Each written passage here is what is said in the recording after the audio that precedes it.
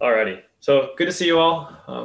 I miss you all. I wish that we weren't on Zoom anymore, but we have what we have, and so I'm thankful for that. If you could, today we're actually not going to be in the book of Mark like we normally are. We're going to be in the book of Matthew. So if you don't know where Matthew is, you can go to Mark and then just turn back one book.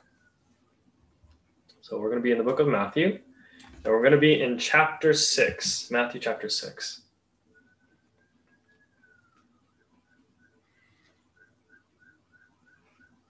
So we're Matthew chapter 6, starting with verse 24. And today we're actually going to be obviously deviating from our normal series in the book of Mark. And we're doing a sermon called The Gospel and Anxiety. Right, do you guys remember when Leighton preached on the gospel and entertainment media? Who was there for that? Remember he talked about Book of Colossians, talked about like video games and watching YouTube videos and all that stuff? Okay, good. So this is going to be the second sermon in that series, The Gospel. And today is The Gospel and Anxiety. So if you have your Bibles with me, please open to Matthew chapter 6, verse 24. And we'll read all the way to verse 34 at the end of the chapter. No one can serve two masters, for either he will hate the one and love the other, or he will be devoted to the one and despise the other. You cannot serve God and money. Therefore, I tell you, do not be anxious about your life, what you will eat or what you will drink, nor about your body, what you will put on. Is not life more than food, and the body more than clothing? Look at the birds of the air. They neither sow nor reap nor gather into barns, and yet your heavenly Father feeds them. Are you not of more value than they? And which of you, by being anxious, can add a single hour to his span of life? And why are you anxious about clothing? Consider the lilies of the field, how they grow. They neither toil nor spin, yet I tell you, even Solomon in all his glory was not arrayed like one of these. But if God so clothes the grass of the field, which today is alive and tomorrow is thrown into the oven, will he not much more clothe you, O you of little faith? Therefore, do not be anxious, saying, what shall we eat? Or what shall we drink? Or what shall we eat? Or what shall we wear? For the Gentiles seek after all these things, and your heavenly Father knows that you need them all. But seek first the kingdom of God and his righteousness, and all these things will be added to you. Therefore, do not be anxious about tomorrow, for tomorrow will be anxious for itself. Sufficient for the day is its own trouble. Please bear with me.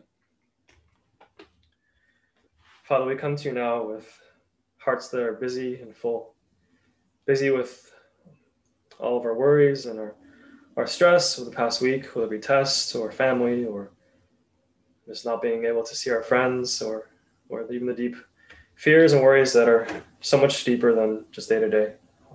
Lord, we bring all these things to you. And I ask, Father, that you would comfort us, that you restore to us the joy of salvation in our Lord Jesus Christ. Lord, you'd help us to truly hear what your word says, that you'd calm our hearts, Lord, by your power and your love. Lord, I know that my heart is anxious. I know that every kid's heart is anxious and that every youth leader's heart is anxious, Lord. We carry so much on our shoulders. So I ask, Lord, for grace, that you would help us to cast all our anxieties upon you because you care for us. I thank you so much for this time. Would you bless us, Lord? It's in Christ's name. Amen. So I have a question for you. And if you have an answer, please feel free to unmute yourself and give a quick answer. My question is, what is anxiety? What is anxiety? Leaders, you can answer too.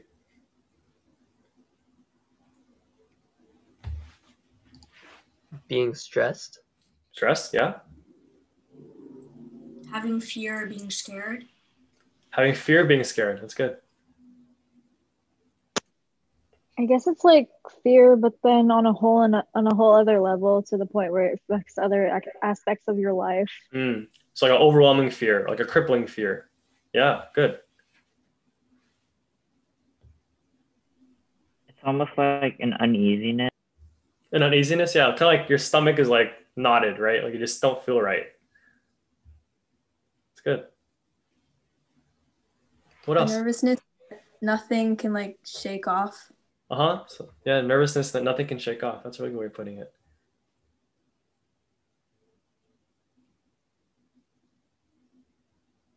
Maybe one more?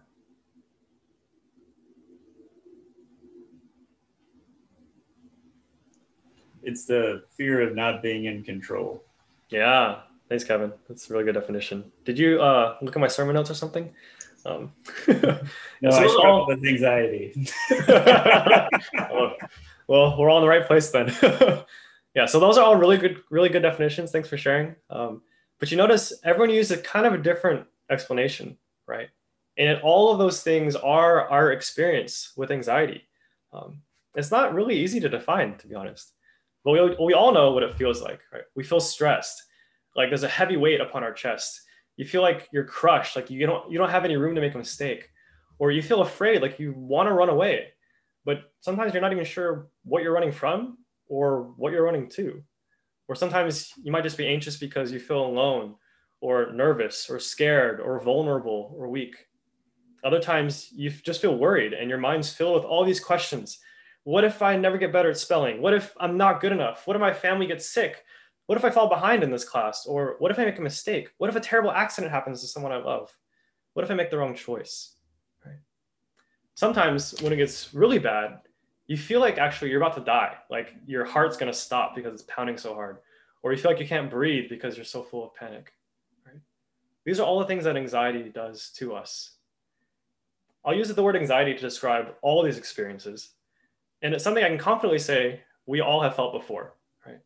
Whether you're young or old, or boy or girl, youth leader or student, it's not a question of, have you ever been anxious before? It's really a question of what makes you anxious and what makes me anxious. For some of us, anxiety is kind of like the background noise to our life, like that hum that just won't go away. There's an ever constant pressure that's just there from the moment we wake up to the moment we go to sleep.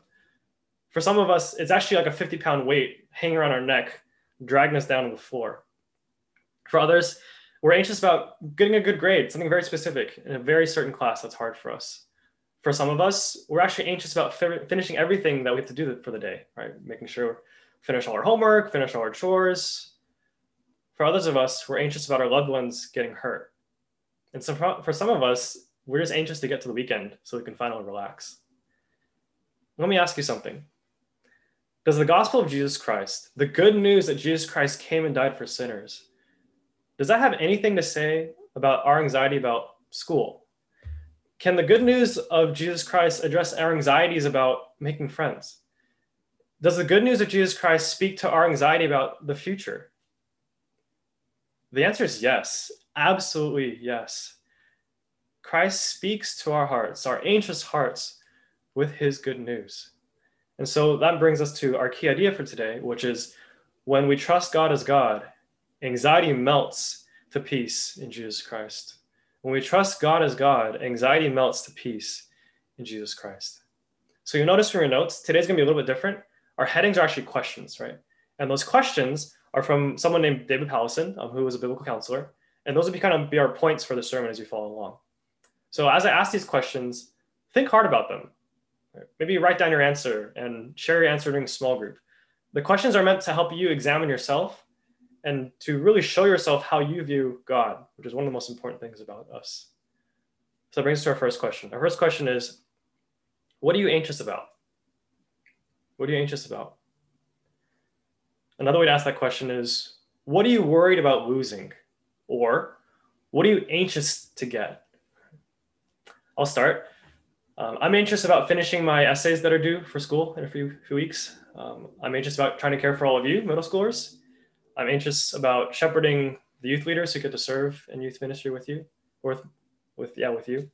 I'm anxious about my family in NorCal because I haven't seen them in a while. I'm anxious about my home church not having a pastor, about my own future, about being away from church for so long, about being a good friend to other people. Ironically, I'm anxious about preparing a sermon about anxiety. So we're all part of the same club. What are you anxious about? What are you anxious about? Maybe it's about school, or about growing up, or getting sick, or being bored out of your mind, or maybe just what your friends think about you. Maybe it's about if COVID will ever end, or maybe it's just getting better at that video game, or making friends over Zoom, or just making it to the weekend where you can finally do what you really want to do. Your youth advisors can share more in your small groups, and I encourage you guys to share what you're anxious about. But I can pretty confidently say that we're all anxious about work in our careers, about having unreasonable bosses, maybe about being too busy, or our family's health, or finances, being able to afford a house, or maybe even just being able to afford rent, and about dating and engagement and marriage and having kids and parenting and retirement, all the big adult things we have to think about now. We're anxious about our family members who are not saved. We're anxious about being maybe a little bit too comfortable during quarantine. We're anxious about our nation and the election coming up in, 5 days? Something crazy like that. And we're anxious about how we can care for you. Assuredly, some of these anxieties are actually caused by a motivation to love God and to love others. Right? For example, if your mom is sick, you probably are rightly anxious about her because you love her and you care about her. Or if your friend is struggling with really negative thoughts that she wants to hurt herself, you're right to be anxious about her because you love her and you care about her. Right? Or if you live in a really stressful home environment and it's just tough, right? Yeah, you have a really good reason to be anxious because you're afraid for your safety. Those kind of anxieties, the loving anxieties that are motivated by love for others and for God. Actually, I'm not going to talk about those today. Right? Instead, I wanted to ask you, if you are in that situation, please come talk to Pastor Eric, talk to me, or a youth leader. Right? We want to help. Those anxieties are a whole nother level, and we want to just love and pray and minister to you. Right? So if that is you, you're in this really anxious kind of situation, please come talk to us. But today, instead of talking about the anxieties that motivate our love for God and love for others, I actually want to talk about the anxieties that are more the everyday anxieties, like I shared about in the beginning, school and work and family and friends. Right? That brings us to our next question. Why are you anxious?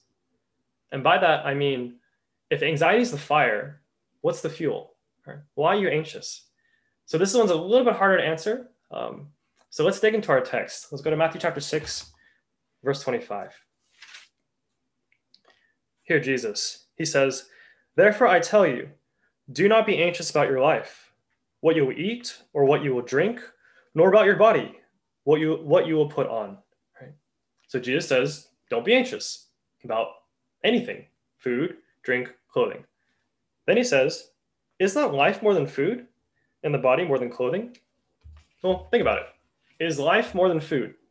Well, yeah, I mean, I like food, right? But life is more than food. Life is about loving God. It's about loving people.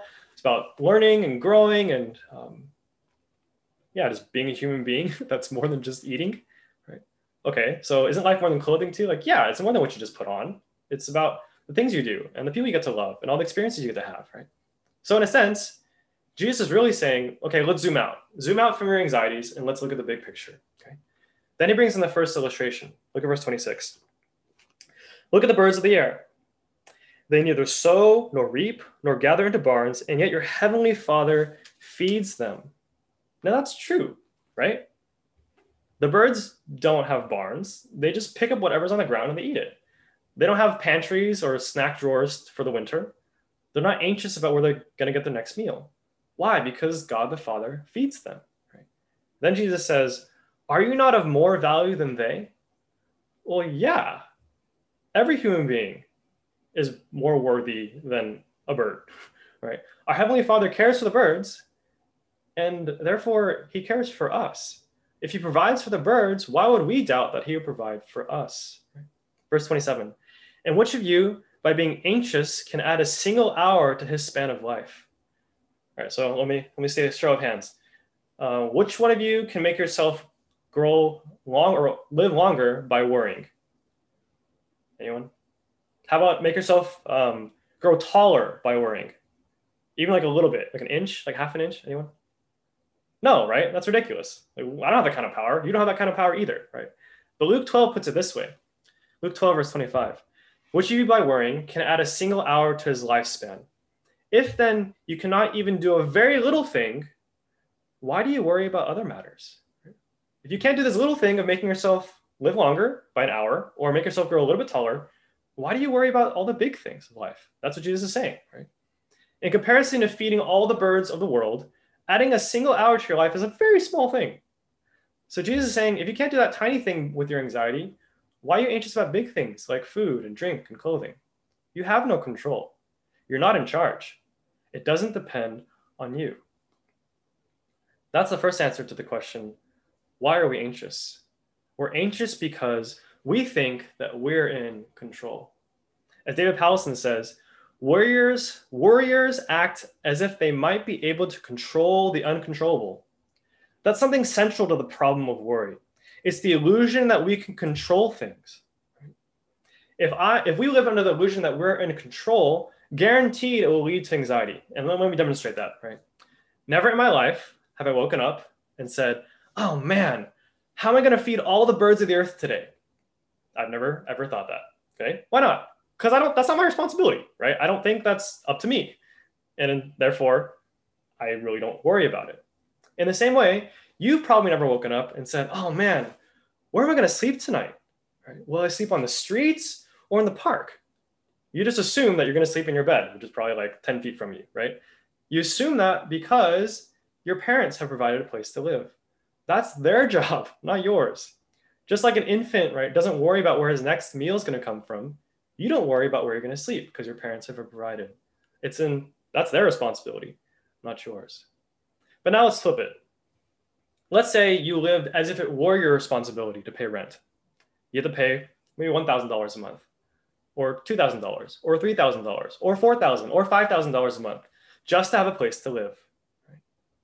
Now, I know some of you have piggy banks, and some of you probably have savings and stuff, but you probably don't have that much money. Okay, that's a lot of money, especially after month one. It's probably all gone, right? So what are you gonna do for month two? And I mean, yeah, you probably need to quit school and get a job, but you need to get a really good job. And as a middle schooler, that's like pretty tough because you don't have a high school diploma yet, which is kind of necessary for working in America. Maybe you could sell all your toys, or maybe you could ask your grandma for money, but that's a lot of money. Right? I mean, you'd worry, right? Oh man, how am I going to pay for this? If I don't have enough money, I'll be forced to live in the van. Like, how are we going to shower? How are we going to eat? Like, it's just all these bad things will happen if you can't pay for your rent. Anxiety takes over because you're trying to do what's impossible for you. Impossible. Now, by the Lord's grace, I have a job, and so I can pay for rent, right? But what if I thought it were my responsibility to feed all the birds of the world? I mean, I'm just stressed thinking about it, right? I could come up with a plan and try to rely upon myself. I was like, okay, I get a plane and I'll fill that plane with a bunch of bird seed and worms and stuff. And I'll fly that plane really fast across the whole world. But it's like really fast, right? It's like a lot of birds. And how much food can a plane even hold? Oh man, okay, I can get a lot of planes and we can all do it together. But then there's some birds that live in nests that won't get the food from the air. So maybe I can hire Amazon and they can deliver all the food to all the different nests in the world, right? Oh, but penguins are birds and penguins eat fish. So, oh my gosh, I have to hire boats to get fish to the penguins, like wherever they live in the poles or something. I mean, I could plan and I would fail. Every single day, as I worried more and more about all the birds that are supposedly dying because I can't feed them, my anxiety would grow. Right? Why? I'm trying to do what's impossible for me, absolutely impossible for me. In both these situations, anxiety is built on this lie. It's up to me. It's all up to me. I have to do it. But the problem is, we're trying to accomplish something that is literally impossible for us. You can't pay for rent. You're a middle schooler. I can't feed all the birds of the world. I'm a human. In a way, being anxious actually sort of makes sense. Why? Because my anxiety reveals that I'm trying to do what is impossible for me. And my anxiety is right. Jesus continues with the second illustration in verse 28. And why are you anxious about clothing? Consider the lilies of the field, how they grow. They neither toil nor spin. Yet I tell you, even Solomon in all his glory was not arrayed like one of these. But if God so clothes the grass of the field, which today is alive and tomorrow is thrown into the oven, it's like thrown into the oven because that's what people would burn to cook food, will he not much more clothe you, O you of little faith? Lilies here they're actually kind of like the wildflowers you see on the side of the road on the highway. No one planted them there, right? No human being was like, oh, I'll put the seed here and water it and fertilize it and made it, beautiful. They just pop up out of nowhere for seemingly no reason. They're really just weeds, right? They bloom, they blossom in glory, and then they wither and die. Soon to be useless, maybe to be burned in a campfire. If God clothes the weeds in splendor and beauty, which only live for a little while, then look at verse 30, right? Will he not much more clothe you, O you of little faith? We can't clothe the weeds like God. Yet we're anxious to provide clothing for ourselves.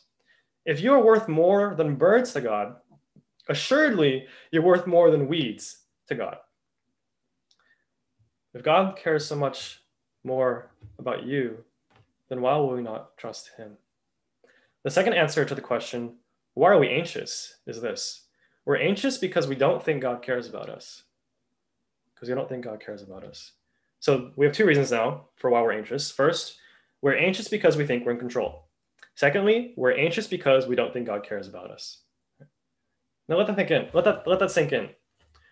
We're anxious because we think we're in control.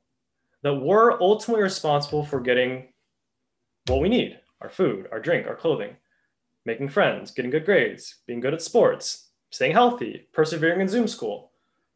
We think to ourselves, if something's bad is going to happen to me, I have to be the one to prevent it. Or if something good is coming to me, I'm going to be the one that earns it and gets it. We put our world on our shoulders, and our anxiety is merely our emotions realizing, I can't do it. In other words, when I'm anxious, I forget God. Second, we are anxious because we don't think God cares about us. We think we have to care for ourselves because if we don't, who will? Our eyes focus on the things that are in front of us, the things we think we need. Our health, our looks, our smarts, our grades, our self-worth, our stuff, our experiences, our friends, our family, our life. What we want to care for ourselves. But when we're anxious, we think that God has forgotten us. So we've dug a little bit and diagnosed our hearts. When we're anxious, we forget God. When we're anxious, we think God's forgotten us. But what does that actually say about God? It reveals that we don't actually think he's that powerful. It reveals that we don't think he's that loving. That brings us to our next question. In our anxiety, who is God? In our anxiety, who is God? God is first the God of all power. He's the God who's in control of everything, everything. He's the one ultimately responsible for everything, and he's never, ever anxious. Every morning he says to the sun, rise in the east. And every evening he says, set in the west. The winds blow and rush because of him. The waves roar and crash because of him. The nations rise and fall because of him. He feeds the birds, and he clothes the grass of the field with flowers. From the first day of creation all the way today, unto eternity, God has never failed and never will fail, period. He's got the whole world in his hands, as the song says. Nothing ever happens apart from his good plan. Nothing is outside of his power. In every detail, in every plant, in every animal, every person, every nation, every planet, every galaxy, every universe, this universe, he is doing his will. Psalm 115 says this, but our God is in the heavens. He does whatever he pleases. And Daniel 4 says this, all the inhabitants of the earth are counted as nothing, but he does according to his will in the host of heaven and among the inhabitants of earth. God is a great king over all the earth. All power rests within his hands. Every single day, he works out the story of his glory in every detail. Every single day, he works out his story in your life in every detail. Do you know that God can end COVID and all the fires and this dreadful year like that? It's not hard for him. Nothing is hard for him. God's in control of who's going to win the election this week. God's in control over our schools, over Zoom, over the sermon. He has authority over our work, our family members, our futures, our everything. And he never leaves anything on his checklist undone. God never forgets something. He never shows up late. He never oversleeps. He never makes a mistake. He never overpromises and never underdelivers. He says exactly what he will do, and he does exactly what he says. Is this your God? Is your God a great king? Who's planned every single day of the history of the world, even every single day of your life? He's a strong God, strong enough to keep his promises, to accomplish everything that he wants. This is a big God, strong enough to carry the whole world on his shoulders. He made the heavens and the earth by his great power. Nothing is hard for him. Jeremiah 32. He upholds all things by the word of his power. Hebrews 1. For from him and through him and to him are all things. To him be the glory forever. Amen. Romans 11. Dear Christian, you don't need to be anxious. You're not God. You're not in control. And that's a wonderful thing. Your God is king, and he's in control over everything. You can rest in him. But he's not just a big God. He's a good God. God is the God of all compassion. God is the God of all compassion. He cares for the birds. He's little tiny birds, and he feeds them. He cares for the weeds, and he clothes them with flowers. And God, verse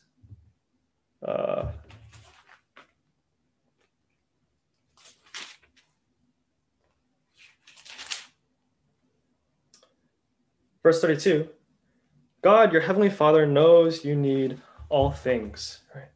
Tell me, who does God care more for? The birds or weeds or you? He cares for you. He cares for you. God knows things are hard right now. He knows your worries. He knows your anxieties. He knows the answers to the what if questions that plague your mind. He knows you're getting tired of Zoom school, like I am. He knows you missed your friends. Our Heavenly Father knows. Christians call God our Heavenly Father. That's because he's loved us and adopted us as his own children. Dear Christian, he's your perfect Father, the fountain of love and compassion and grace. He's never indifferent to your suffering. He's never cold towards your anxieties. He's never tempted to stop loving you. This is your God. He's a God compassionate enough to walk with you through the valley of the shadow of death, a God who's gracious and kind to deal with the worst of sinners, even you and me. He's our shepherd king, tender to seek after the weakest of his sheep children. He's a God who's close enough to hear our tears and our fears, our worries and our anxieties. He gave us Jesus, his very best. Without a doubt, he will give us everything good by his grace. Nothing can separate us from his love. Dear Christian, you don't need to be anxious. You're not alone in this world. You have to care for yourself. Your God is full of love and he cares for you. You can rest in him. Some of you are saying, okay, I hear you, right? I mean, look, we all know God is powerful. We all know God is love. You hear me, but you're telling me that I need to remember that God's in control and that he cares for me. You're saying, I want to believe that. But how do I really know that's true? How do I really know that's true? That's an absolutely great question. So finally, we get to the gospel part of the sermon on the gospel and anxiety. Romans 5:8, I think I put it on your notes. Romans chapter 5, verse 8 says this. But God shows his love for us, and that while we are still sinners, Christ died for us. Now this verse starts with the word but. That means it's contrasting for something ahead, right? In the previous verses, Paul is saying that God doesn't love only the good people. There are no good people to love, right? Instead, God shows his love for who? For the sinners, for us, right? And notice that it starts with but God shows his love. Not that we showed our love first, or that we, put on our best clothes and washed ourselves off and made ourselves presentable before God. It actually says God shows his love first. God is the one who initiates the gospel of grace. Also notice it does not say, but God showed his love, past tense. It says, but God shows his love. Or another way to say it is, God is showing his love, present tense. How did he show us his love? How is he showing us his love? For in that while we're yet sinners, still sinners, Christ died for us. In one event, the death of Jesus Christ, God continues every single day unto eternity to show his love for sinners like you and me. That's a kind of love that's incomparable. We don't love sinners. We just like people who like us. We're totally selfish in our love. But God is the one who, out of his own overflowing love, reaches down to the worst of people, even us. He loves us first. He transforms us, and it brings us to himself. Do you really want to know that God is really in control? Then look at the cross of Jesus Christ. God's grand plan before the world began was to crucify his son. I mean, think of it. By one death, God conquered death forever. Jesus died because you and I are sinners. God hates sin, and we deserve to die because of our sin and be punished forever in hell for our sin. But Jesus took the punishment of our hell. He died. The Son of God himself died. And having fully paid that price, he rose in triumph over death, never to die again. And he is alive. He's alive and he reigns as king in heaven. No one is as strong as God. God has death crushing power, resurrection power, sin destroying power, eternal glorious power. And we see that on the cross of our Lord. Do you want to really know that God cares for you?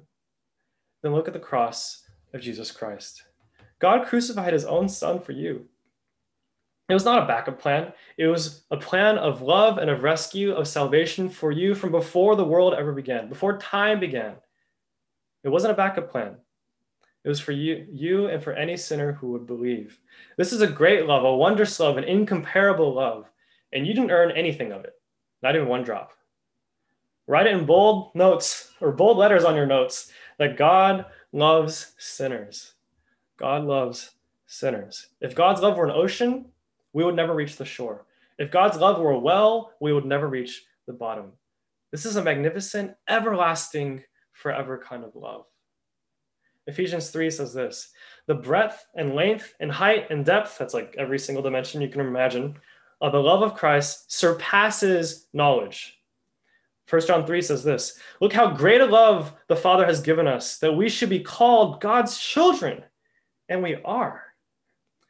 This is the gospel message. It's the good news for anxious hearts. Not only to save us from sin, but also to lead us on the Christian life.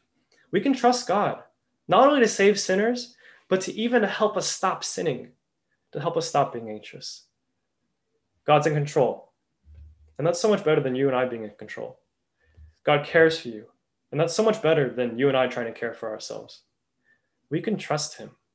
And when we do, our anxiety melts to peace in our Lord Jesus Christ. So we looked at our anxieties.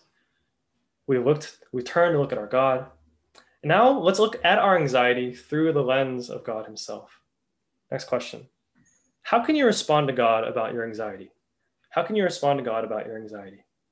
Now, usually we think of anxiety as a suffering or a sickness to be healed. And that's right. That's what I hope you've heard so far. A tender, compassionate, caring, helpful voice. But anxiety is also a sin to be repented of. It's also a sin to be repented of. First, it's the sin of not trusting God. When we're anxious, we don't trust God. That's why Jesus rebukes us in verse 30 of our passage. He says, "O you of little faith." In other words, "Oh, you have little trust in me. Oh, you have little dependence on me. Of you have little prayer to me. Of you have little confidence in me." We doubt the most trustworthy being in all the universe, beyond the universe. We say he can't be trusted, and we're wrong. Second, when we're anxious, we sin by trying to take control away from God. And we're basically saying, God, you're not a good God right now. So I'll be God. I'll control my life and I'll achieve my future and I'll get what I want. We proverbially kick him off his throne and we say, I think I would do a better job. And third, when we're anxious, we sin by not receiving God's love. We doubt the cross of Christ and say, it doesn't mean anything. Right? We say his blood didn't really change anything. We act as if God hasn't met our every need in Jesus. What shall we say to such sins? Knowing that God cares for us, we can confess to him. We can say, I'm anxious again. Help. I know you're in control, but it doesn't feel like it. I know you love me, but I'm struggling to believe it. Forgive me, Lord. Help me to trust you always. Jesus died for me. I will put my trust in you. You see, when we sin, our sin always separates us from God. But the crazy thing is that we actually need to bring our sin to God, because in Christ, God has already accepted us. When we're anxious, when we're sinning, we need to bring our anxiety to God. That's why it says in our passage, verse 31, Jesus says, verse 31, "Therefore, do not be anxious, saying, what shall we eat? Or what shall we drink? Or what shall we wear? For the Gentiles," that means unbelievers, people who are not Christian, "seek after all these things, and your heavenly Father knows that you need them all." Skip to verse 34. "Therefore, do not be anxious about tomorrow, for tomorrow will be anxious for itself. Sufficient for the day is its own trouble." To our context, Jesus says, don't be anxious about your tests. Don't worry about your work. Don't fret about your future. You're not in control. I am. I will care for you. God knows you need all these things. God knows. You don't have to be anxious about tomorrow. Tomorrow will worry about itself. Believe me. You can trust God with today. And that is enough. This is our Lord Jesus Christ speaking. Cast your anxieties upon him because he cares for you. And lastly, go with me to verse 33. But seek first the kingdom of God and his righteousness, and all these things will be added to you. The highest priority for a Christian is to seek God's kingdom and his righteousness. That basically means you want God above all else. Your greatest desire is for him. Why? Because you know him and you trust him. You trust him with your food, your drink, your clothing, your work, your school, your friends, your health, your family, your future. Everything is his. You live for the king and you trust that he is a good king and he knows how to take care of us, his sons and daughters. He gave his son. What more proof could you ever want? He is all we have and he is all we need. 6 months ago, one of my friends reached out to me and she asked for help for working through some of her anxieties. Certain people make her relive some of the trauma that she's experienced, and she wanted to know what she could do about it. So a couple of friends and I, we started meeting with her. We've been meeting with her ever since. And we've gotten to share and listen and learn about her experiences and the resulting fear and anxiety that have plagued her ever since. I had the privilege of sharing the love of God and reminding her that we can bring all of our fears to him, and saying over and over again how the blood of Jesus Christ cleanses us and covers us and gives us even courage to say, the Lord is my light and my salvation. Whom shall I fear? We talked about the Father's sovereign love, the Son's loving sacrifice, the Spirit's enabling strength. And by God's grace, she's really grown. She's made a lot of progress. Early this month, she emailed us again. And she told us that during church service that Sunday, she had another panic attack. She was crying and shaking and scared. And she ran out and went to the bathroom, fled to the bathroom. It had been months since her last breakdown. Had all our conversations been for nothing? Has it just been a waste of time? And to that I say no. This too was a demonstration of God's grace, because she sought to pray and sing in the midst of her anxieties. She said no to faithlessness and fear, choosing instead to trust her gracious God, even though her body's freaking out. After her panic attack, she even went and courageously tried to talk to the people that before she was terrified of. She even shared openly with us without any shame, confident that there is no condemnation for those who are in Christ Jesus. And she continues to persevere, eyes up, not downcast, loving her church, serving her friends, and putting her anxieties to death day by day.